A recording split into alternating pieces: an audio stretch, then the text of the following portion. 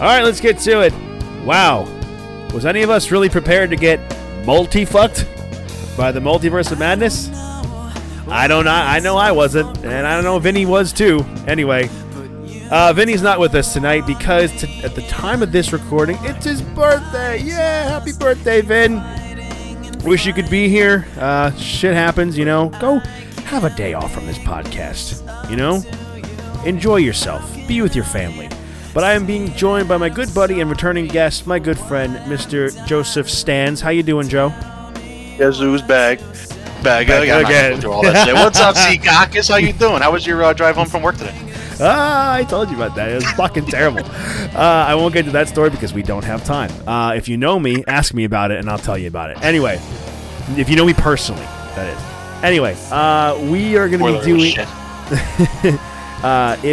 We are going to be doing a Multiverse of Madness spoiler review, so this is your opportunity now to get out if you have not seen Multiverse of Madness. If you have, come back to the episode and then catch up on the following episode we do next week. If you have not seen it, this is your warning. We're putting it in the title, we're putting it in all the posts. This is a spoiler warning. 3, 2, 1, you've been warned. Doctor Strange Multiverse of Madness was fucking insane. We'll get all into that in a little bit. We have rumors about the Fantastic Four and about casting as to who Mr. Fantastic and Mrs. Fantastic Invisible Woman Sue Storm will be. Both of these particular actors could be starring and directing in the movie. That's very interesting. And we have rumors about more Scarlet Witch projects and Patrick Stewart returning as Professor Charles Xavier, not just from Multiverse of Madness. So let's get this out of the way, Joe. All right, so Multiverse of Madness, where do you rate it on a scale of 1 to 10? Let's get that out of the way first. So it's interesting because there's some things that I was happy to see, and there was some things that I was kind of like, I could have gone farther with that. Like when I was on the podcast last, like I was kind of worried about it being a nostalgia fest, you know, just seeing a bunch of fucking people from next Sony and Fox movies and whatever else. And it wasn't that. It was very self-contained, and I was really appreciative that they kind of, you know, held back a little bit. But they kind of held back a little too much. I feel like, you know, the magic and all that other stuff, they could have done a little more. They could have gone to some more dimensions or whatever. You know, they could have, I don't know. They could have been a little more out of the box. But, man, Sam Raimi, come back and direct more movies. Because, goddamn, that Scarlet Witch, just the way the entire movie went, but Scarlet Witch in particular, looks scary as fuck. And it was so cool to see, like, you know, more actual horror elements. You kind of got bits and pieces of that, but this entire movie had sprinkles of that all over the place. So I'd probably give it like a solid, I don't know, 7, 9 out of 10. I'm kind of in the same realm as you, where like I kind of give it like a 7 or 8 out of 10. A lot of people loved it to the point where there's like, yo, 9 out of 10, 10 out of 10. Some people even think like it's their new favorite. And you know what? If you love, yeah, if that could be recency bias too. One buddy of mine gave it like a 9 out of 10. And you know what? If you loved it that much, and if it's your new favorite, like, you know, that's cool. You know, that's very much like okay. You know, and there's only a handful of Marvel movies from me that have been like a recency bias, like, oh, that might be the best one. And like a few of them were like Captain America Civil War. Fuck you. That was a great movie. Yeah, it's my goddamn favorite. Don't talk shit about it. No. I and that probably was my favorite at one point, and mainly because, you know, bringing Tom Holland in as Spider-Man. And then, you know, Infinity War was a contender for a favorite, and Endgame was a contender for a favorite. You know, like I always kind of like flip-flopped, you know, and like if I had to like Panther really, was a big one for a lot of people. What's that? Black Panther was a big one for a lot of people. Yeah, Black Panther too. Yeah. Well, Black Panther as well, I should say, not the second Black Panther movie. You know, there's, you know, whatever your favorite is, you know, you're entitled to your opinion of what you liked about it, what you didn't like about it. But like the one for me that, like, even though a recency bias was there, like it still is. Like No Way Home is my favorite Marvel movie, superhero movie, MCU movie, like Spider-Man movie ever. It's my favorite.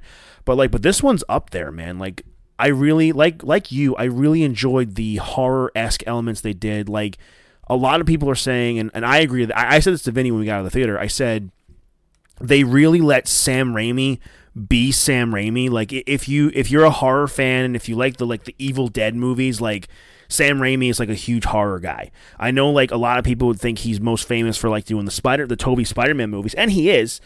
But, you know, like one of the things that like introduced me to like him being a horror movie director, like look at the scene when they're trying to get the arms off of Doc Ock in Spider-Man 2. Like that's horror movie-esque. When I saw that in the theater as a kid, that scared the shit out of me. It damn near gave me nightmares. That's how scary it was for like, you know, for a kid. Like as an adult, you're just like, it's not a big deal. But as a kid, you know, kids are seeing this fucking movie. And they did that with Wanda, you know, they did like, and also, you know, we're kind of going to be jumping all over the place. We're not going to be talking about like bit for bit for bit. So we're just going to talk about stuff we really liked. And if we missed something you liked, let us know on Instagram and Twitter at fanspeculation and on fanspeculation_pod. That is Twitter and Instagram in that order. Early plugs for the pod. Let's talk about Wanda real quickly, the Scarlet Witch. Were you shocked when they just started to go like balls deep of like, oh wow, she's the villain this early in the movie? Absolutely not. I'm actually really happy that they didn't, you know, like honey deck us, you know, because we all knew that she was going to be the villain. I mean, let's be honest.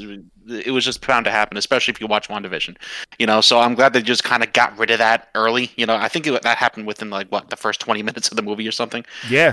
So yeah, I mean, and I don't think you could have done that movie justice if they did wait, you know, because they really needed to build her up because we all know how powerful she is, but we never really knew how fucking menacing she was. I mean, some of the deaths in this movie, and I gotta say, they finally gave PG-13 some balls, because the rating system meant nothing for a while. PG-13 is like, oh yeah, you can say shit every once in a while, you know, and that's considered PG-13. But no, this movie was fucking violent.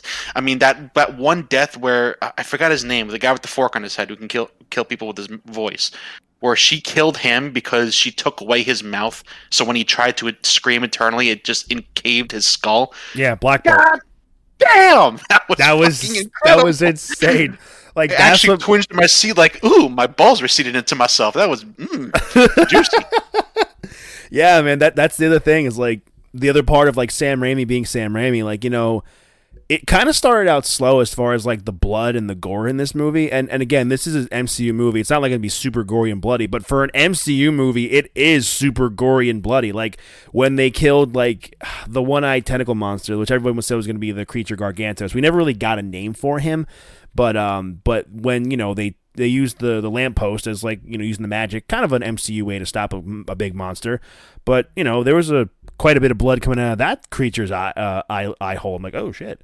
But then you see the fucking light pole through his eye socket. I mean, it's about as CG gory as you can get. Yeah, but that's my thing, is like, even if like this was any other movie and it wasn't Sam Raimi doing it, it was really going to be like, you know, it's like they'll stop it, or what you'd probably see is like, you'd probably see the lamppost, like you'd see the hero using it and stab through the monster and not really get much of anything out of it. And even if you do see the monster falling down, you're not going to see a lot of blood like we did. So that was cut to like the character and then just the green blood splattering on their face because it has to be not red.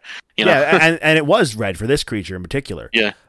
So, you know, and then we cut to, we see Doctor Strange talking to America Chavez, and like, you know, we find out that dreams are a way for different variants of each other tapping into other universes. And that was a really cool way. Like when the beginning of the movie, it just starts off really fast. Like, holy shit, we're already meeting Defender Strange, one of the Doctor Strange variants we had seen in the trailers and the TV spots, helping America Chavez. And even Defender Strange was just like trying to kill America Chavez for the greater betterment of the multiverse. And we kind of got some callbacks to Spider-Man No Way Home when she's like, you're killing me. It's like, I know, and I'm sorry, but in the grander scale of the multiverse, your sacrifice means instantly better than. And then the fucking the giant monster like just stabs Defender Strange, and Defender Strange fucking dies, which I had figured he was going to die in the movie anyway. I didn't think we were going to get as many Doctor Strange variant interactions as nearly as we did with Spider-Man No Way Home. But we learned that dreaming is a way to tap into other variants' minds. So we saw that there. America Chavez needs protection. Doctor Strange and Wong bring her to Kamar-Taj, and then that's where we circle back to Wanda here, where, you know, she has a dream where she sees her kids. So Strange goes to her in the flower garden and talks, and she's like, I'm sorry about Westview. He's like, look, Wanda, I know what you were hurting or blah, blah, blah, but I'm not here to talk about Westview, then what is it? And then he says he meets a girl that's been able to travel the multiverse. What do you know about it? And she's like, well, Viz had his theories. He believed it was real, but it was also dangerous. He's like, well, he was right. And he's like, we're having pretty much Doctor Strange tells the villain in the first 15, 20 minutes of the movie where this kid is. And I also knew once Wong pointed out, like, oh, this is witchcraft. I'm like, it's Wanda. Like, Wanda is sending these creatures. And then she gives herself up. And like, well, why'd you let America come here? And then, like, within, like, 2 minutes, Wanda's like, fuck. You didn't tell me her name, did you? She was like, no, I did not. Oh, well, might as well. And then just shows that everything was a fucking ruse. Like, whoa. And that is something I really appreciated. Like, you said just a few minutes ago, Marvel would usually kind of drag some things out as far as like an unsuspecting villain if there was no clear-cut villain, but with this they didn't wait at all. Like, first 20 minutes of the movie, no, you all suspected Wanda was the villain, and she is, and that's something I really appreciated about that. Oh, yeah, pretty much instant murder boner. And I will say, going back to the dreams being visions of alternate realities, I think that was a really cool way to do it as well. But I do have to call out Marvel for this. Shark Boy and Lava Girl did it first. Okay? The whole dream world, they did it first, and I'd like to think that George Lopez is official MCU canon. I wouldn't mind if George Lopez actually got into the MCU as some kind of character. I wouldn't mind it at all. What'd you say? With his giant zoomed-in face with that fucking creature that he was in. Jesus. Underrated. We'll talk about nightmare fuel. Underrated movie, by the way, Shark Boy and Lava Girl. Very good movie. I loved that movie growing up as a kid. But yeah, I really enjoyed that concept as well. And then, you see Kamar-Taj preparing to fight Wanda, and Wanda just fucking, she uses her magic and manipulates people. She's willing to kill innocent lives to try and reach a reality where she gets to her kids. And we learn that a part of it is the Darkhold corrupting her, but it's also her drive to want her kids again. And we learned about another thing called dream walking, where you can take your consciousness and use magic in the Darkhold to find another alternate reality of yourself, you from another universe, and put your consciousness inside of there and become that person, become that variant of yourself, which we did see Wanda do, and she ended up doing and got to her kids.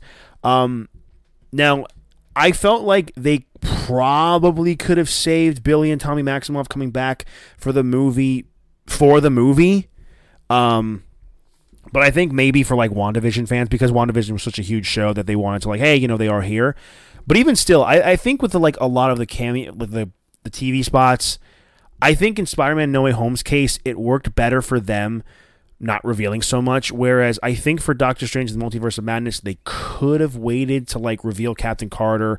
They could have waited to really hone in on the Patrick Stewart thing, which we all knew Patrick Stewart was in the movie. He was at the premiere. He confirmed it himself, but I feel like we could have waited for some of these things. What did you think about the lack? I mean, I was saying we have a friend of ours who isn't really like paying attention to everything going in the MCU like you and I are currently. I would say they did a pretty good job getting the gist of WandaVision, wouldn't you say? Yeah, probably. It does kind of make sense that they didn't go too far as like, bringing back Quicksilver and things like that, because at the end of the day, all Wanda really cares about is her kids. So I'd much rather them focus on one storyline rather than bring in a bunch and try and juggle all that together alongside all the other multiversal bullshit. So, I am kind of glad they did that, but this was, the pacing of the movie was a bit weird. This is much more of a movie where you remember a lot of really good scenes, but the whole movie from start to finish as a 3-act thing is a bit of a mess. So, as long as you can kind of get around that, it is what it is. I kind of have to agree, because I feel like, and I keep giving comparisons to No Way Home because it's the last Marvel movie we saw, and it's the most multiversal movie we saw too. I feel like Spider-Man No Way Home was more of a multiversal movie than the Multiverse of Madness, even though like I could get past the kind of the pacing of it. Did kind of feel really fast in some parts and kind of slow in others, where like some things could have breathed a little better. I don't think the movie is perfect, but I think it's a really, really groundbreaking thing for Marvel in a sense where like they're willing to try new things to try and bring in other people. You know, we have this and then Moon Knight with the dark stuff that they've gone there, you know, and then you have a project like Miss Marvel where it's more geared towards younger kids and teenagers. So I really appreciate the things that Marvel are trying to do to expand their audience. But let's just really quick. I mean, besides Marvel, credit to Disney. I mean, this is Disney making this movie, and it's so close to being an R rating. Like, there are some parts where they had to replace blood with like oil in the case of like the Ultron bots. Mm-hmm. That, you know, so Wanda was kind of walking around with a bunch of oil on her face that looked like blood. Like, they were just barely teetering that line from PG-13 to R, and I'm like, oh, Mickey Mouse made this. Yeah. So I'm glad that they're kind of growing up with their audience a little bit, because I mean, let's be honest, Iron Man 1 was like what? Almost 15 years ago. So there's probably a lot of like kids. Yeah, there's probably a lot of kids that grew up with this stuff. So they're probably doing the whole, you know, hey, you know, we can still make a little more kid-friendly stuff, but we have to give some stuff to the adults too, because, you know, they're the ones who are growing up with this from day one. So, you know, credit to Disney. Yeah, I mean, you and me both. You know, we're on the same age, and like we were like, I remember I was like, I think I was in 8th grade when the first Iron Man came out. So I've been watching this stuff ever since I was like 13, 14 years old. It's been a very long time. Credit to Disney there. Let's get into some of the stuff, like the really big moments. Like, you know, we saw the whole thing with America Chavez and her multiversal traveling. We learned that she can't really travel the multiverse and hone into her powers unless she is, you know, she gets scared. So they, Strange and America Chavez go to a universe where like everything is really different. You know, like, you know, it's like a big utopia type of thing, and everything's really beautiful in Manhattan. And Strange goes on green, where it turns out in that universe you go on red. And America Chavez is just like, first rule of multiversal travel, you don't know anything. And then he looks for her, and then she's like, well, number 2, like, gotta eat. It's like, how'd you pay for that? Oh, most food is free in other universes. You didn't know that? It's very weird in your universe that they do that. And then you see Bruce Campbell cameo comes up like, hey, you gotta pay for that. And it's like pizza balls. He's like, pizza papas. And I'll get this out of the way real quickly. And some people may like hate me for this, but I think a lot of people will agree with me. The second after credit scene of this movie was fucking was horrible. What a waste of time. I mean, Jesus fucking Christ! Like here, and I was saying this to my girlfriend the other day. Compare these two after credit scenes, all right? Spider-Man: Homecoming. With Captain America and him like pulling the chair, pretty much him the message saying like, you know, you wait around for stuff when you might not be really worth it in the end. And now think about Spider-Man: No Way Home. It was not a groundbreaking movie. It was not a movie that's gonna launch the next how many like big bad or new movies or whatever have you. It's just a way to introduce Tom Holland into his first solo movie into the MCU, and that's fine. I remember watching that, I was just like, okay, that's kind of funny. I can appreciate that. I don't mind that I waited for the credits to see that. This one though, what the fuck? Like you put the title as Multiverse of Madness. We're expecting other cameos. Like seriously, I was expecting a Deadpool cameo at the end of the movie, for the second after credit scene. Yeah, it's funny because that after credit scene seems like it belonged in a Deadpool movie.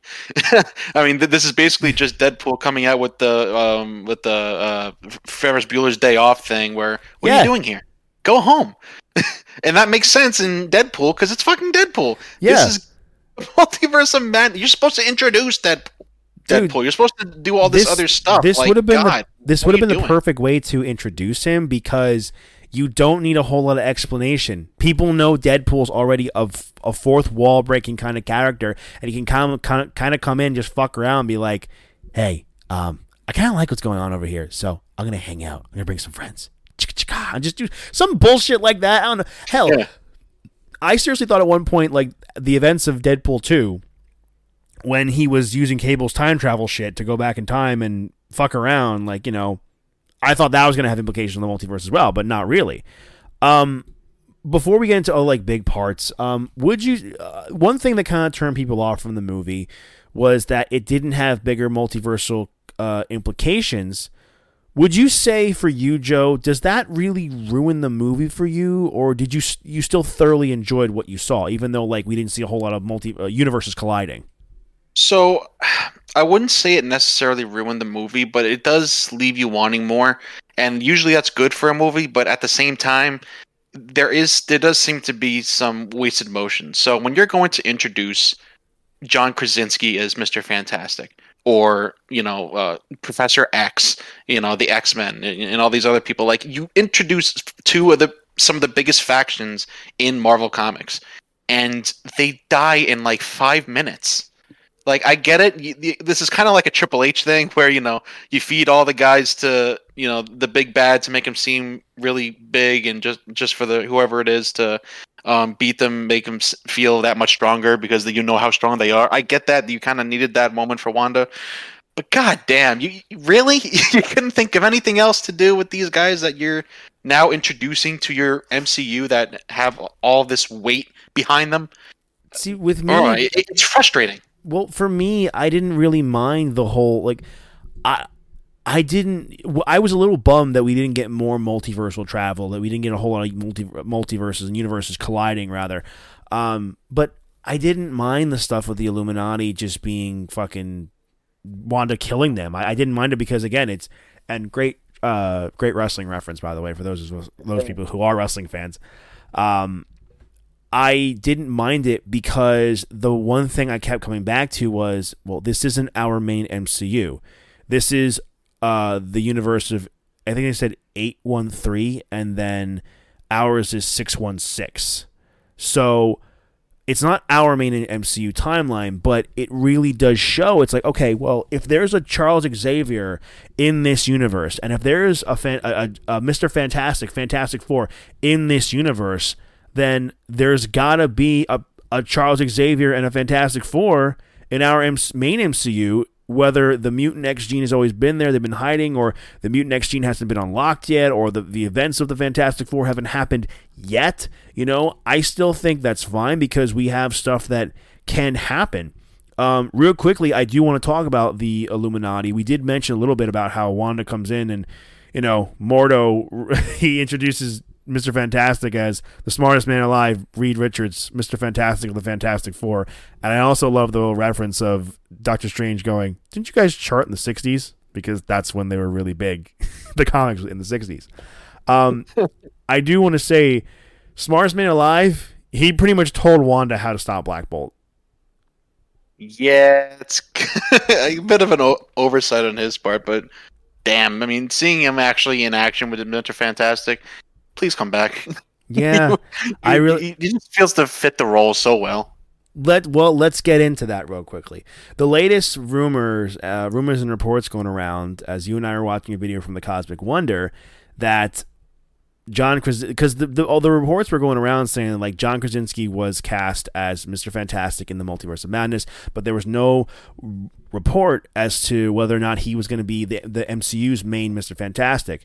Those of you who have watched Spider-Man No Way Home and Loki, and I guess Doctor Strange can fall into this too, it will fall into this, that variants where it's introduced in Loki, they don't have to look exactly like each other. Whereas Doctor Strange, you saw people like the different Doctor Strange variants, they all look like Benedict Cumberbatch because they're all played by Benedict Cumberbatch. Whereas Spider-Man No Way Home, you got 3 different versions of Spider-Man, Andrew Garfield, Tobey Maguire, and Tom Holland. And then the Loki show, some people look like Loki and others didn't look like Loki at all. So it's a lot of different things that can happen. I would like to think that given that John Krasinski has wanted to play this role, they allowed him to play this role for this movie, and he did a great job for the time he was given, I don't see why you can't do that. The other thing is, with John Watts recently leaving, the rumors are that he will come in and possibly direct. Now, the other thing is that we may also have our Sue Storm, our Mrs. Fantastic, and that is Bryce Dallas Howard. You might recall who Bryce Dallas Howard is from the Jurassic World movies. She is the main, I guess, love interest of Chris Pratt's character. I don't remember what her character is in that movie, but she is also a very critically acclaimed director, having directed a few episodes of The Mandalorian and an episode of The Book of Boba Fett, and she is incredible at what she does. Now, that being said, she also not only could be possibly playing Sue Storm, the Invisible Woman, but she could possibly direct too. Now, Joe, I've never seen A Quiet Place Part 1 and 2, so I really don't know John Krasinski's directing style. But just knowing and seeing the work that Bryce Dallas Howard has done with just the Star Wars stuff alone, she's a huge Star Wars fan too, I would want her to direct this movie. Yeah, and as far as The Quiet Place, I mean, I could have sworn that was like Key or Peele directing that too. So I could be wrong. I'd have to fact check. No, it's Krasinski. I think Vinny and I talked about it last week, and I looked it up. It is Krasinski who directed both those movies. Okay, because I know Key and Peele directed some sort of horror movie, and I thought it was that, but I guess not. Oh, you know what? That was it's Jordan Peele. He did. You know what I'm talking about, right? He did Get Out. This Get Is Out. Us, yes, and then he's got a new movie coming out called Nope. Okay, so yeah, I was thinking of the wrong movie. But yeah, at this point, Marvel can do whatever it wants. I trust them, and they have a smart structure where it almost doesn't matter really who's directing it because you have Kevin Feige as kind of like the overseer, Yeah, so, exactly. Yeah, and I haven't seen those episodes of Mandalorian or Boba Fett, so I'll take your word for it. I also haven't seen Quiet Place, so if they're good, fine. But again, I have full faith in them. I really don't care who directs it, as long as it's coming. Yeah, I can't talk about A Quiet Place either because I'm not a big of a horror movie guy, but just seeing the work that Bryce Dallas Howard has done, which also, this is Ron Howard's daughter, by the way, if you didn't know. She is a very good director, and she's passionate about what she does. And just seeing some of the concept art with her as Sue Storm, the Invisible Woman, that would be really cool. A lot of people wanted Emily Blunt, Krasinski's real-life wife, to play Mrs. Fantastic, Sue Storm. But she, I remember when they were doing, I think, press for A Quiet Place Part 2, I think it was, before COVID officially happened, people kept asking her about that. She's like, yeah, a lot of people are asking about that, and honestly, I'm getting annoyed by it. So I don't think we're going to get her to come in as Sue Storm, but Bryce Dallas Howard, John Krasinski would be good. I mean, we already got John Krasinski to come in the MCU. I think that'd be very good. Real quickly before we get back into our multiverse review, looks like we have our Mr. and Mrs. Fantastic. If you could pick, Joe, who would you pick to play the Human Torch and the Thing? Anything but Seth Rogen. For the Thing, I don't care what you do. Do not bring that fucking... I have to censor myself. Stop it. Believe me, dude, I don't like that choice either. But hopefully those rumors were just rumors a while back, and that they don't do Seth Rogen as the Thing. I have been singing this guy's particular praises for a very long time, and I think he would do a great job just because, but I don't know because he's involved with DC. But I think John Cena would be an excellent choice for the Thing.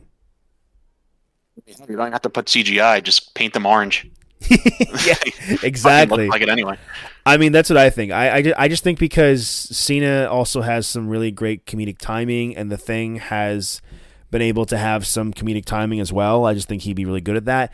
And I know the Cosmic Wonder, we were watching his video, he thinks that Zac Efron would be a good choice for Johnny Storm. I think he probably could be a good choice, but personally, I think he's a little too old. I would personally pick Dacre Montgomery. He played the Red Power Ranger in the latest movie a few years back, and he also plays the character Billy on Stranger Things.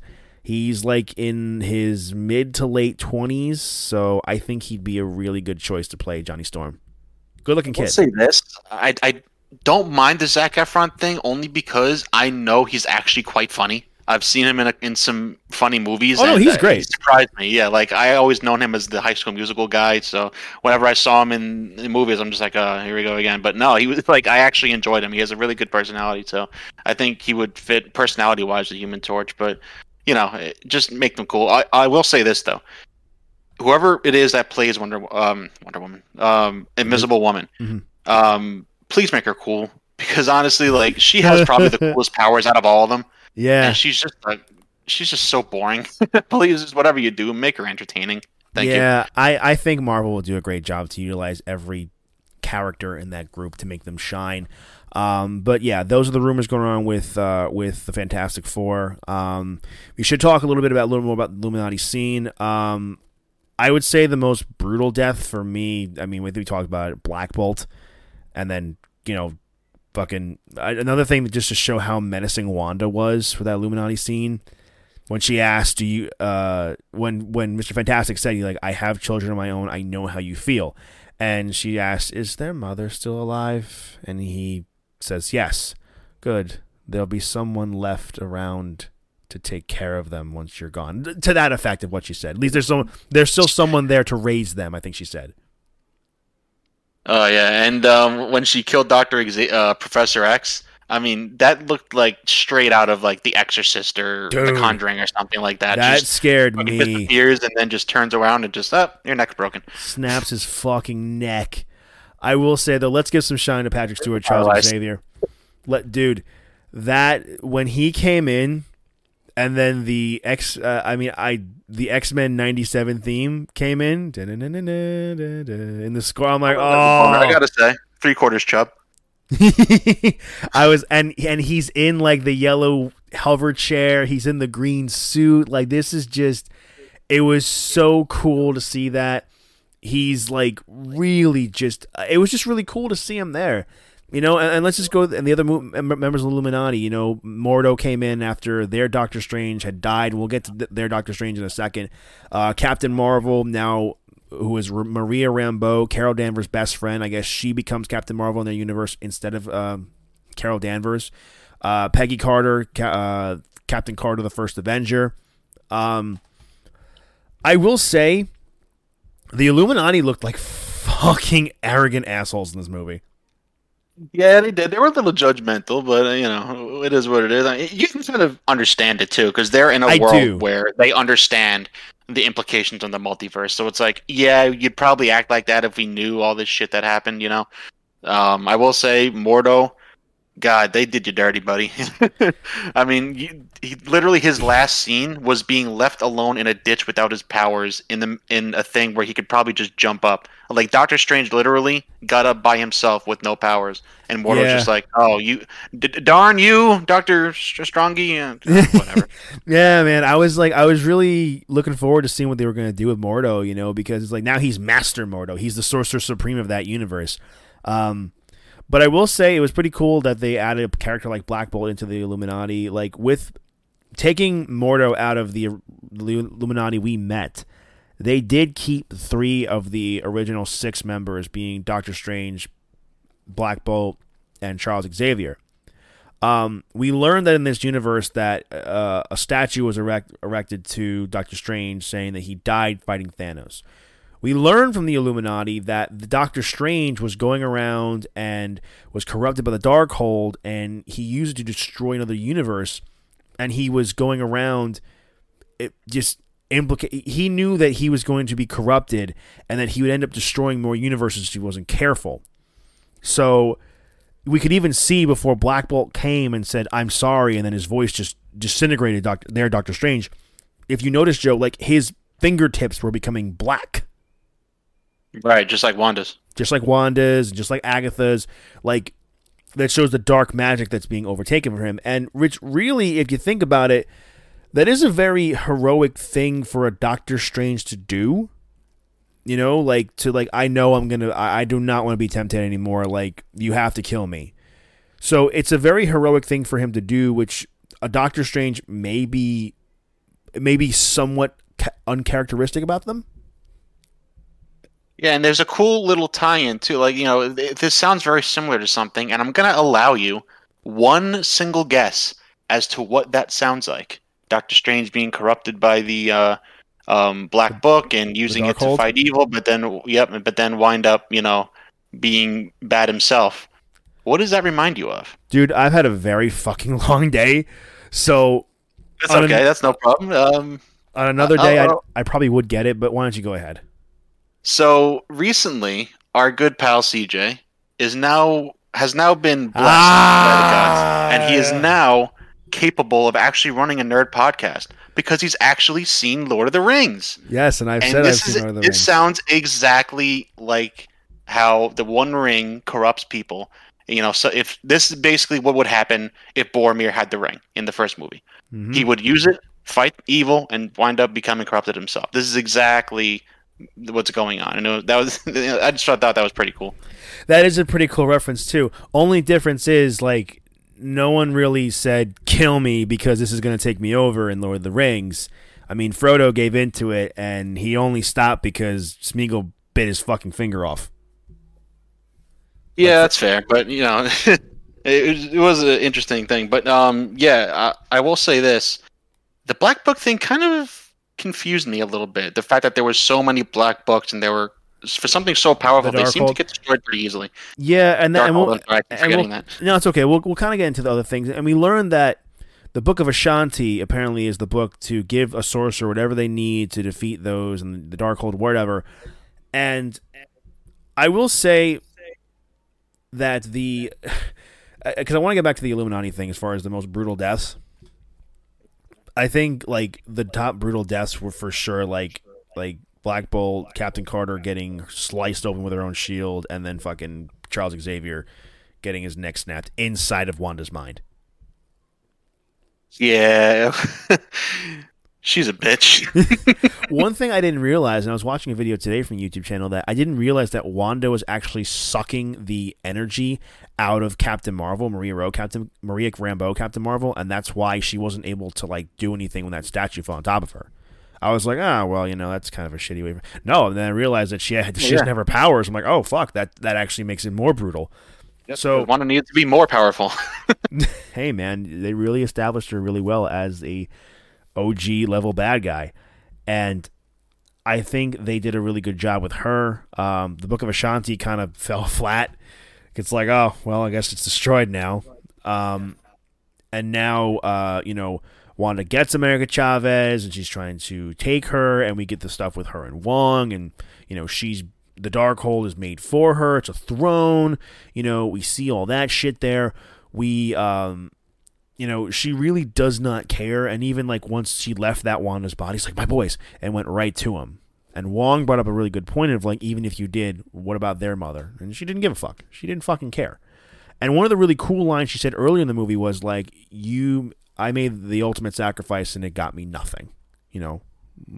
Sacrificing Vision, like having to kill the one she loves more than anything, only for Thanos to use the Time Stone and bring him back and kill him himself.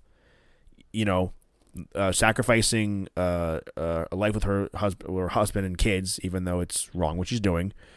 I thought that some of the really cool stuff they did, like when we get to Strange and variant Christine Palmer, when we go to that universe where it's really decaying, and we see the sinister Doctor Strange.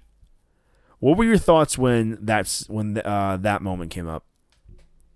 The moment itself, I kind of saw it coming because I figured Strange would kind of fight a version of himself. But the fight scene itself, I gotta say, is probably one of my favorite in Marvel. Just the thought of fighting with music is really cool. Just like conjuring up the music notes, and as he's attacking them with them, they play the notes, and then he brings back to him, and they're basically fighting each other as an orchestra. Damn, that's so cool! Like I see that moment right there. I wish was the whole freaking movie, because a lot of the magic that they used was kind of simplistic. Like even with Wanda, a lot of the times her spells were just kind of her throwing fireballs, or the magic users from Strange and the Sanctum or whatever it's called, the fortress. They were just kind of using their little spherical shields and whatever else. Like it all seemed like stuff that we've seen before. But that was really fucking cool. Like if we got that the entire movie, this movie would probably be a 10 out of 10. Yeah, it was really cool seeing that, and we learned best fight scene in the movie. Yeah, for sure, I loved it. It's between that and the Illuminati compound fight scenes were really, really cool. I think that we learned a little bit about Strange, and that he had a sister, and that he's kind of the reason as to why she died. She died as a little girl falling through a pond, frozen. And we see that this Doctor Strange, and we learn that this is Sinister Strange. He's his own Doctor Strange. He was not the Doctor Strange from the What If universe. So Benedict Cumberbatch was telling us the truth when he said he's not the same variant. He was being corrupted by the Darkhold, and he had a third eye. And we just saw, like, very similar, like, you saw that Strange was using purple magic, very similar to how Agatha was using purple magic, with the Darkhold corrupting each person, whether it be witch or sorcerer or whoever. The fight scene, like we said, was fucking awesome. And, he's able to defeat Sinister Strange, and even though his body comes out of the building, and he gets stabbed by the top of that fence. The third eye opens, and again, very creepy, more horror-esque stuff. I'm like, ugh! It kind of got me. Saruman. Yeah, Saruman too. Yeah, another Lord of the Rings reference. Man, Vinny would be very proud right now. Well, it's his birthday, so you should feel proud. Happy birthday, Vin. A lot of Lord of the Rings stuff on here. Anyway, so yeah, we see that, but then we also see Strange, our Doctor Strange, using the Darkhold to try and find Wanda because he has no way to get back. America Chavez is in his universe, and he can't use multiversal travel. So he has to daydream himself into his variant's dead body that they buried in New York. And that was just so cool, so creepy. I will say, for as cool as that was, and him fighting those souls of the damned, and him getting over to that mountain, he didn't really do anything to fight Wanda when he got there. Yeah, and it kind of makes sense how he wouldn't, because in a way that is kind of a nerfed version of himself, because he is kind of controlling basically a zombie, from another period. So if he can't beat her with him there, he probably wouldn't be able to beat her as a zombie, even with all the souls of the damned and everything. But who cares? It looks so cool. Yo, it was so awesome. I loved it so much. And when he came up to America, it's like, it's me and other me's dead body, and just it was really cool. And it was he's trying to pep up, give a pep talk to America Chavez to say that you can beat her, you get to outsmart or whatever. When he's like, no, America, you go kick that witch's ass. When he's got fucking half his face missing and everything, I just go to Joe. I'm like, when he says no, America, that's a fucking flirty on bath salts and meth. Yeah, I mean, it kind of looked like my next door neighbor, but I didn't I was just like, no, America. I'm just like, oh shit. And I thought of Florida and fucking crackheads and fucking meth heads. I can't blame you. Yeah. So, I mean, America Chavez was a really cool character in this movie as well. I really liked her. But even though she went in and punched Wanda, it's like, she's like, But I really liked, I think you feel differently about this because we were messaging about this the other day. I liked how they outsmarted her rather than beating her, because it makes sense that Wanda, they've established she's the most powerful being in the entire MCU. There really isn't any way you're going to be able to beat her. Yeah, 100%. I'm really glad they did that. And when I say I had a problem with the ending, it was mostly the fact that Wanda just kind of crumbled the thing and died, quote unquote. But the fight itself was cool. But the thing that bothered me was it was this typical movie trope, and I can't even blame the movie because fucking every movie does it. But it's like, oh, I don't know how to control my powers until I need to know how to control my powers. And now I know how to control my power. Yeah, Not only did she learn how to control them, she learned how to control them so well that she can go to the exact universe that she needed to look, here's the exact place where you need to see and have a change of heart. Yeah, it happens. But I really liked that scene where they take Wanda, the Scarlet Witch, to that universe of the variant of that body she took over, and she showed what Wong was telling her, your kids are not going to see you for your mother. They're going to see you as a monster. And that's exactly what happened. The kids were scared. They're just like no, don't hurt us. I wouldn't hurt you. I'm your mom. And then she screamed at them. It's like, stop it. And, get away from our mom. Blah, blah. And they went over, Billy and Tommy went over to their mother, their Wanda Maximoff. And you just see Scarlet Witch just break down in tears, and she's crying, and in the trailer, when we saw the trailers, a lot of people thought the Wanda standing up and holding the Scarlet Witch's face, we thought maybe that's going to be a vision, or that's our good Wanda on the bottom and the evil Wanda up on top, which really it wasn't at all. It was the exact opposite. And, her saying, know that they will be loved, being you don't have to worry. In every universe, as much as you love them, every other Wanda Maximoff loves them as much as you do, because that's their mother, and those are their kids. And as for her crumpling the Darkhold building on top of her, I don't think she's dead. Rule number one in superhero movies when it comes to people quote unquote dying: if you don't see a body, they ain't dead. Also, even when you do see a body, they bring them back somehow. So I mean, Texan Point, Gamora in fucking Infinity War, and Loki. Like, they're back in the MCU now, but it's their past versions of themselves.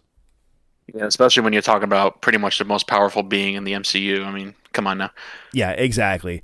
I thought one of the funny parts is when Strange comes back in the Defender Strange's dead body, his dead corpse, and he turns around and you see Wong just go, "I don't want to know." I really got a good kick out of that. Although I will say, man, the Sorcerer Supreme was really nerfed in this movie. No matter who was the Sorcerer Supreme, we didn't really see him do a whole lot of Sorcerer Supreme stuff. Kind of wanted to see Wong kick some more ass, not going to lie. Yeah, and even the Sorcerer Supreme Doctor Strange we saw in the 813 universe, and Mordo was a Sorcerer Supreme in that universe. It's like, hopefully at some point, like, we'll see Doctor... Maybe...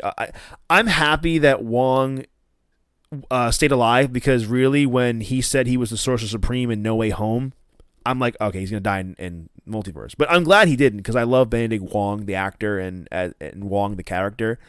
And the part where Wanda was able to destroy every Darkhold in every universe was kind of didn't make sense, because she didn't have multiversal travel, and she was getting America Chavez for that reason.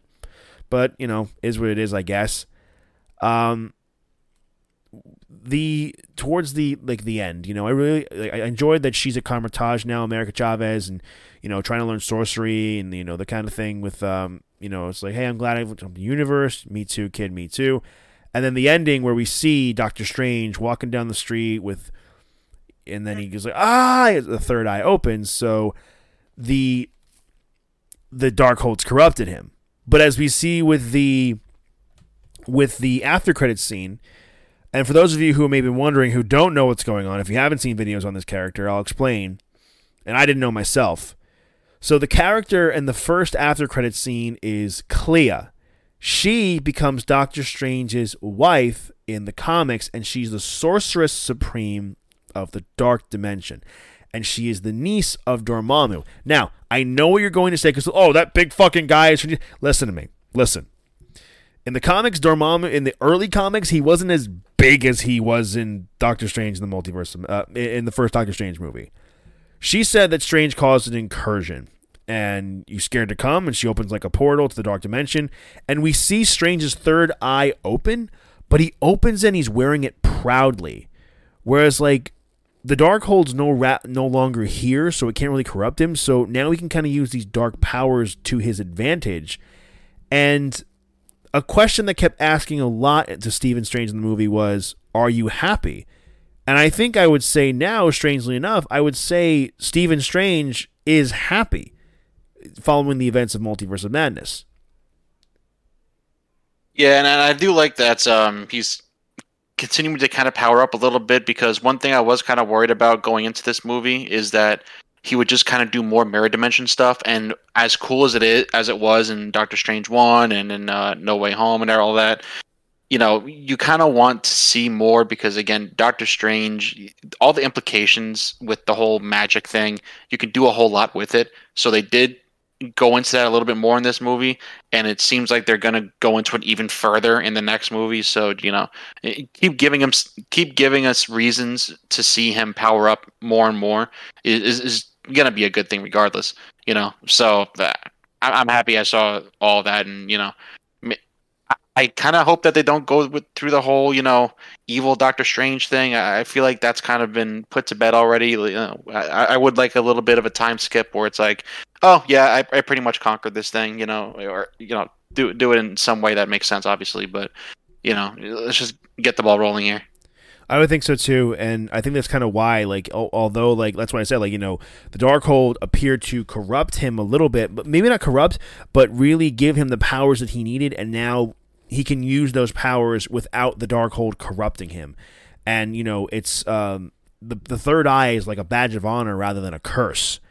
And I remember watching the Cosmic Wonder the other day, just how this kind of ties in with, like, not Avengers, but the Secret Wars comic, where, like, this big multiversal event happens and different variants of different characters all come together at once. And that's the thing that I'm thinking is going to happen when the multiverse really truly implodes. Even though Multiverse of Madness felt like that was going to happen with the title and the hype and everything, I feel like the next big Avengers movie is going to be that. And some of you may be thinking, oh, well, they're not going to do any more Avengers movies. They said they're done. I'm like, listen, dude, the Avengers is one of the biggest, at one point was the biggest box office in the world until they decided to re-release Avatar for some fucking reason. It's the biggest box office draw. These movies are the biggest box office draw. You really don't think they're not going to do another Avengers movie at some point down the line? You're out of your mind. Yeah, even with Endgame, they kind of ended with, here's the new Avengers. I mean, they literally just set up another Avengers movie. Of course they're going to do something there. And like, yeah, you're probably right. That probably is going to be the time where shit hits the fan. Like, we don't know when it's going to be. I mean, Kevin Feige has the next set of 10 years of Marvel content set in stone, or at least like when they want to put it out there. So there's plenty of time between now and then if they want to. Hell, it could be another 10 years before we see another Avengers movie. It could be another 5, 6, 7. I don't know. But they're really going to build to this. And this is like this stage is like the multiverse stage of the MCU.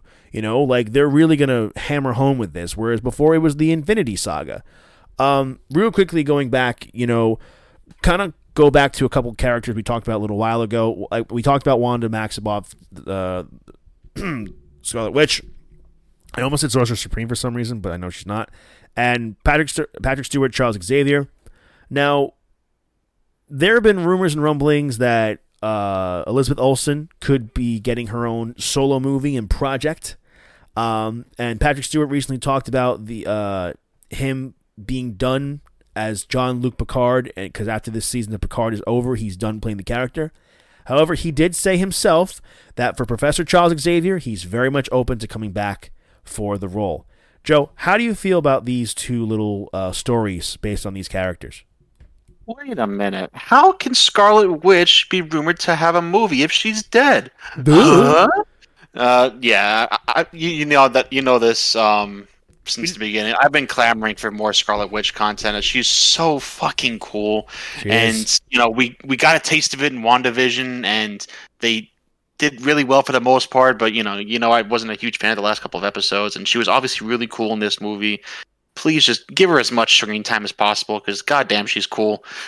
You know, as far as Professor Xavier goes, again, this just kind of just goes to another thing where I really don't care who plays it as long as they do it. You know, I'm happy that they're in the MCU and I trust them to do whatever they're going to do properly. But I do kind of hope that it is a little sooner rather than later, you know, because they've been teasing it. You know, they've been teasing it for a while now, and I'm starting to get a little tired of it. I kind of want some concrete stuff now, especially now that they've kind of given us a little bit of a taste in this movie. I agree with you. Scarlet Witch, I think now more than ever, is going to be a really, really popular character moving forward.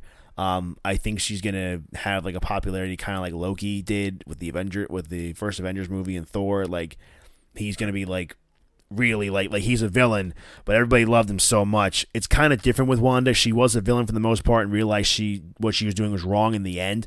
But she is a really popular character. I think Elizabeth Olsen, honestly, she stole the movie for me. She was the best part, and I think that they're going to capitalize on her because in the beginning, like Age of Ultron, she was really, honestly, to me, she was an afterthought.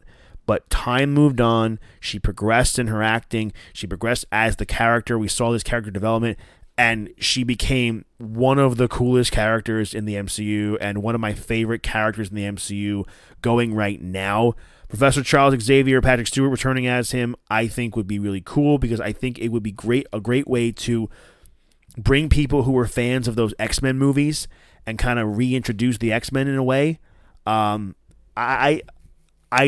for those people who may be thinking, well, you got to bring back other characters too. Like, I don't necessarily think so. I think you can get away with just Patrick Stewart leading a new set of X-Men and just kind of going from there. You know, there are enough nerds of us like you and me and Vinny and Andreas who've come on this podcast who talk about this shit that if an average fan doesn't understand, you can just give the thing of those were different universes. That's it. There's multiple different versions of yourself. Theoretically, the multiverse kind of is real, Scientists and other people have theorized that, there's many different realities where, like, myself may not be doing this podcast. Maybe I'm a construction worker. With Joe, maybe there's a thing with you where, I won't say, maybe I'll give this, not what you're doing and who you are, but, maybe you're not a Mets fan, you're a Yankee fan. I know, terrible, right? Yeah, I'm going to have to kill that version of me, I'm going to be honest. Joe's a Mets fan, I'm a Yankee fan, but we have fun with that. But anyway, I mean, this whole thing is kind of one big cheat code for Marvel, right? I mean, at this point, they really can literally do whatever they want. Yeah, I mean, because like even with the Infinity Stones, you still had to get them. Here, you basically have the Infinity Stones in your hand, and not only is the multiverse just existing a cheat code, but America Chavez now has the ability to, at will, just go to any dimension she wants. I mean, this is literally, hey, anything is possible. Don't rule anything out. Yeah, and also to know that America Chavez, she is the only version of herself, and she is the only. There is no other America Chavez variant, because she says to Strange earlier in the movie that she doesn't dream, and therefore, if you don't dream, I guess you don't have variants. But that could be lazy writing, you may think, but I think she comes from a dimension where, like, I think there are no other versions of other characters. But anyway, that's the way to get her in there. I give props to, because I don't think we talked about the character of America Chavez enough. Xochitl Gomez, who plays her, I think was another really considerable highlight for this movie, wouldn't you say?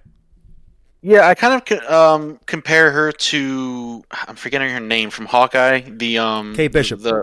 Kate Bishop, yeah, I kind of compare her to her, where she's kind of, just kind of round-eyed. She's kind of, or whatever the saying is, she's kind of innocent. She's, she's along for the ride, but she's very sweet and whatever. She's a cool character. I will say I didn't know a whole lot about her before coming in, so I really had zero expectations. And the only thing I knew was that she can open up portals, and that was pretty much it. And I was like, how are they going to make that cool? I got to say, I really like the fact that all the portals she opens are like in the shape of stars. And even like when she hit the glass in the compound, it made a star thing. So I just, for some reason, I thought that was a really cool effect. I like that a lot. I will say, I kind of wish they gave her a bit more backstory as to why she has these powers, because I'm going to tie this into What If. So in What If, there actually was a dimensional shifter, in the show called the Watcher, right? He was able to see all these different universes. There was only one of him. There was no other variants of the Watcher. I kind of wish they did like almost an Avatar cycle with Chavez, I wish they went into the beginning of the movie, something happens to the Watcher where he dies, and he gets reincarnated as America Chavez, and that's why she has these powers. She doesn't know how to use them, but in the back of her mind, she still kind of has that Watcher, soul kind of whatever in her that allows her to do these things. And in order for her to have that awakening, she would have to realize who she was. I really wish that was kind of how they could tie the two together, and that would be a good explanation as to why she all of a sudden knew how to do her powers. But I don't think we're going to get that, but I thought that would have been really cool. That's a really cool theory, and I like it a lot. The only thing is, there are other Watchers in the comics. In fact, Watchers actually appeared in Guardians 2 when Rocket and Groot and Yondu were going through all those 700 jumps to get to Ego, and you see Stan Lee in space, those big bald guys, those are Watchers. But I like that idea, but I think it probably... I don't think Marvel's ready to pull the trigger on really, really connecting the Disney Plus shows yet. I think they're just kind of slowly easing those who don't watch the shows in. Like the whole thing with the somewhat catch-up of WandaVision and getting Wanda's main reasoning for doing what she's doing, it was fine and very good, and really would get an average person who didn't watch WandaVision the gist of why she's doing what she's doing. With Chavez, I think it could entirely be possible, but I think they may want to wait for things to kind of pan out with the other Disney Plus shows, and then, because I think eventually the Watcher will be a part of the MCU films, I think, for a big multiversal scale type of thing. But I would like to see that, though. That's a very good theory. I guess kind of just wrapping some stuff up here. I would assume. Just run with me real quickly if you haven't already. What would you say like your absolute favorite part? I guess you're gonna say is the music scene, right? That's my favorite fight scene, but I wouldn't say that's my favorite part of the movie. The favorite part is probably the whole, as much as I wish that they had more screen time, her killing everybody in that scene, and just the entire chase from beginning to end was just really fucking cool.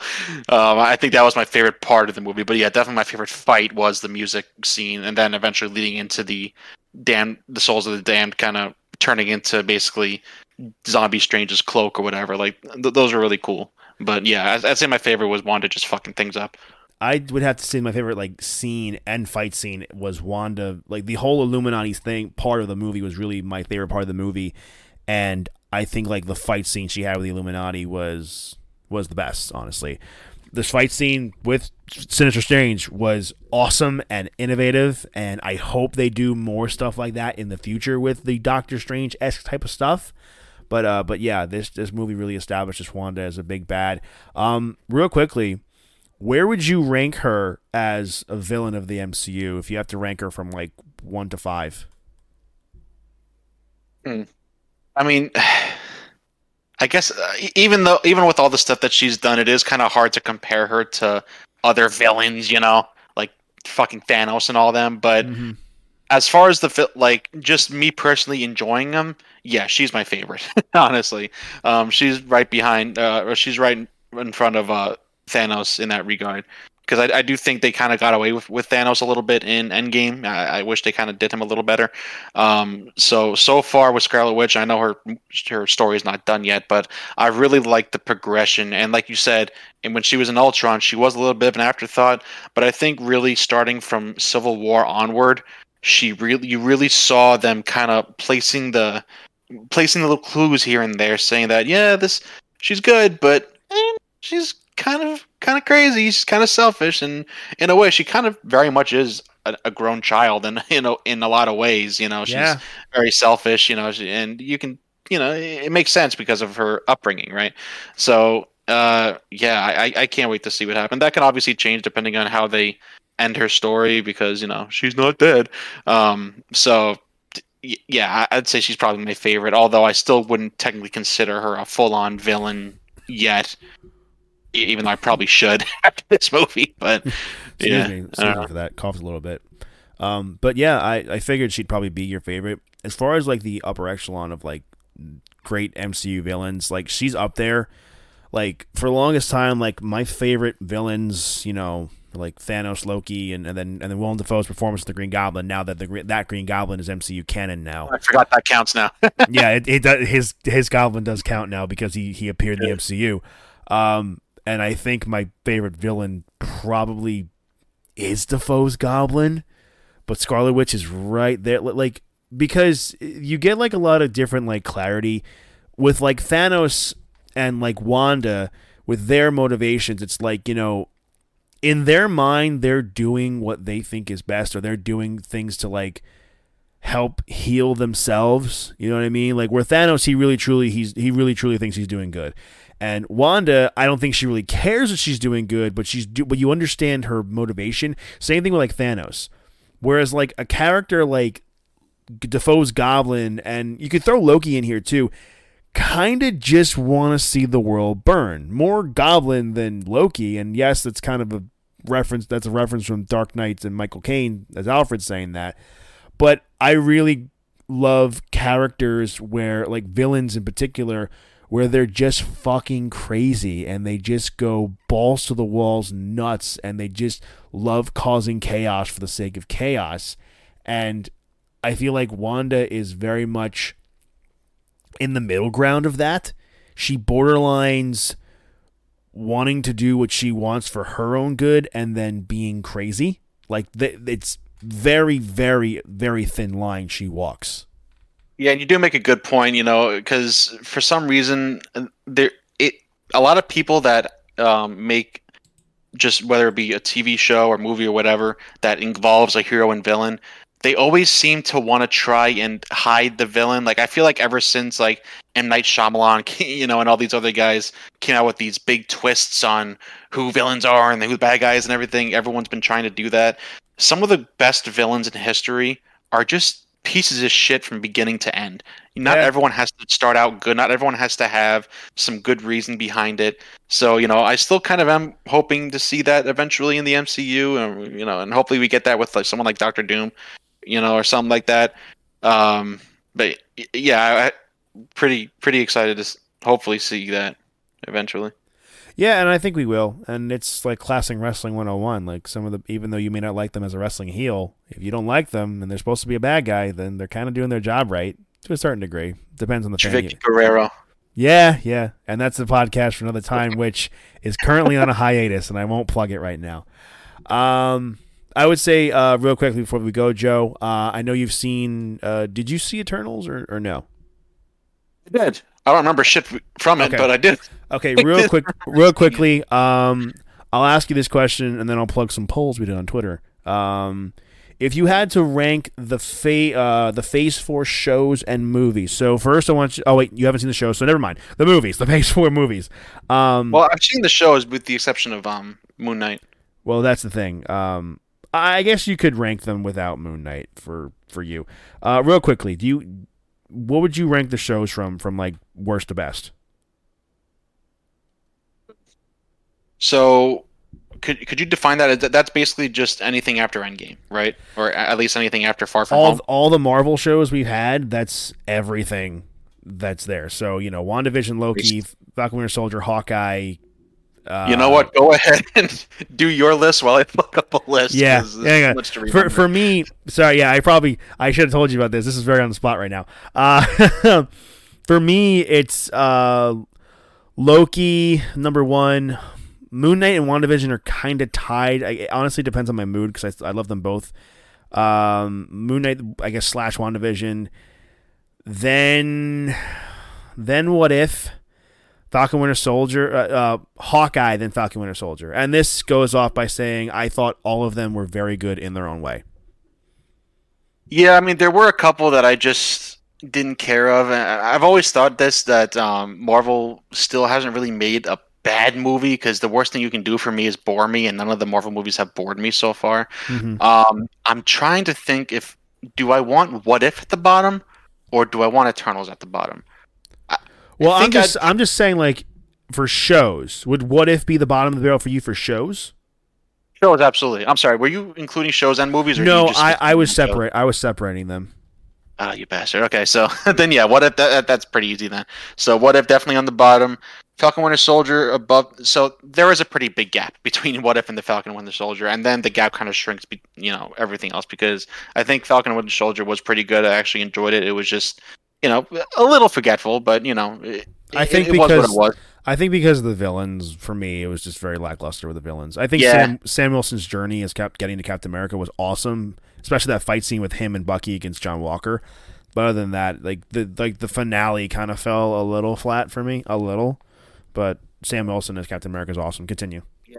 And before I continue with my list, really quick, Marvel's been doing a really good job with their villains so far, I think. Because I remember the first couple of phases where all these villains were just kind of, mirrors of themselves, and they were kind of forgetful, and really the only good villains we had was like Loki, basically. But most of the movies, I mean, man, they're actually memorable, good villains. Like, maybe since Civil War, maybe before then a little bit, but pretty much after that onwards, damn, they've been doing a good job. Yeah, but anyway, I figured I'd give them props for that. So, yeah, What If bottom, Falcon Winter Soldier. Man, it's weird because when WandaVision came out, there were parts of WandaVision that really made me love this show. So that, like, I like parts of WandaVision more than I like Loki, but as a whole series, I think I have to put Loki just barely above WandaVision.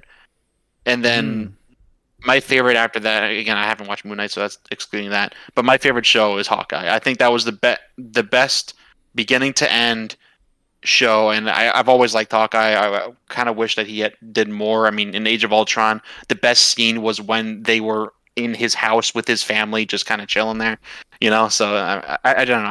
I like the relationship between him and Kate Bishop. I think that's by far the best show for me. And you didn't even mention your wife. Oh my god, I always forget. Yelena Belova. So when I saw Black Widow, and when I first laid eyes upon Yelena, I knew she was mine. Okay.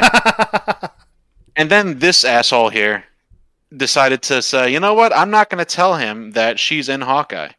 This asshole meaning me, I guess. Oh yeah, that would absolutely be you. And so I watch it, and then like episode 4, whatever comes around, and I'm just like, oh, she looks like, oh, it's her.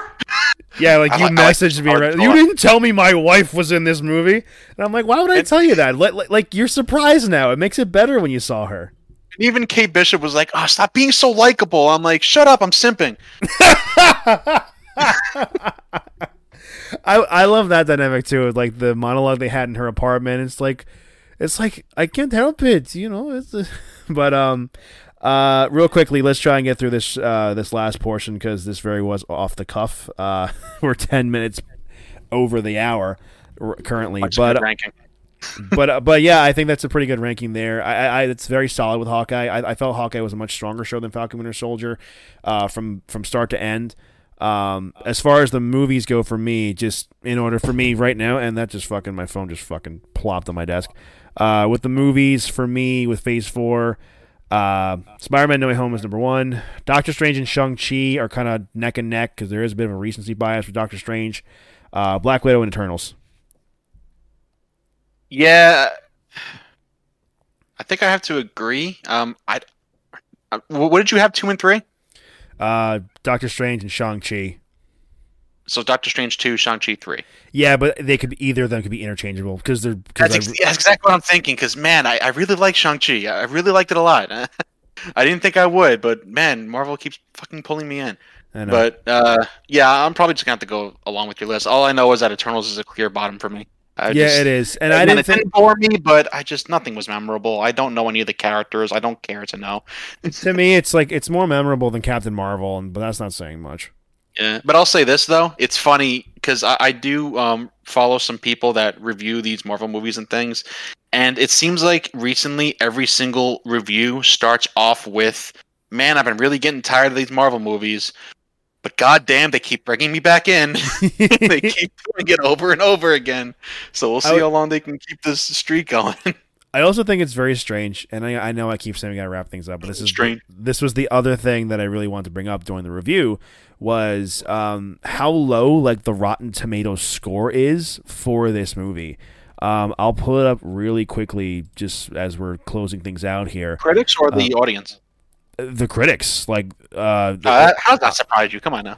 No, but my thing, like, the thing is, like, I never really go with the critic score. Like, I'm gonna like currently the audience score is 87, which is pretty good for a Marvel movie. But the audience score is audience score is 87. The critic score is 77. And I'm like, whoa, that's really, really weird. And I'll go, and I'm here right now with the tomato meter, just the movies. Yeah, like ranking it, according to Rotten Tomatoes, like they think that Avengers Age of Ultron and Thor the first Thor movie are better than Doctor Strange and the Multiverse of Madness. I'm like, that's bullshit. But I'm starting to think these aren't the same reviewers. do you also realize that fucking they don't allow audience people to review on Rotten Tomatoes anymore? Really? Yeah. How do they get the audience score? I guess they just see. I guess they can just see how audiences are reacting to it, but I don't think audiences are actually allowed to actually write a review. I don't know. I was for Mother's Day. My uncle was telling me that recently. I was talking about how I was liking Multiverse of Madness. You know, like, and I loved it. I thought it was fantastic. But it's just so weird. You know, I don't know what it is. Yeah. I think because it's probably just taken a lot of new different directions, and it's taken like experimentation of stuff with the horror stuff that maybe it's just too much for your typical critic reviewer, which I will say about Rotten Tomatoes. I've said it before and I'll say it again. don't ever fucking trust Rotten Tomatoes because they think Star Wars The Last Jedi is a great movie when it's a shit fucking movie. I mean, I will say this: 75% is actually a little higher than I thought. But I mean, there are clear whatever it is. Okay, I mean, there are clear problems with the movie, so I can kind of see where they're coming from. But I mean, let's be honest. Critics have been out of touch with fans for the longest time. I mean, they'll give Oscars to, like, I don't know, Yippee the transgender fish or something. Like, I don't know. Boy, they give these awards to movies that no one's ever heard of. So honestly, who gives a shit anyway? Just look at the audience score. If you like it, you like it, and that is okay. And now I'm gonna wrap a bow on this podcast and close things off. Joe, thank you so much, buddy, for coming on. Really appreciate it, giving Vinny a bit of a time off here and helping make this whole hour 15 minutes-ish podcast fly by for me. You have been able to break the hour mark like you usually are able to do. When we first did my wrestling podcast together, we did 2 fucking hours, and that was way too long.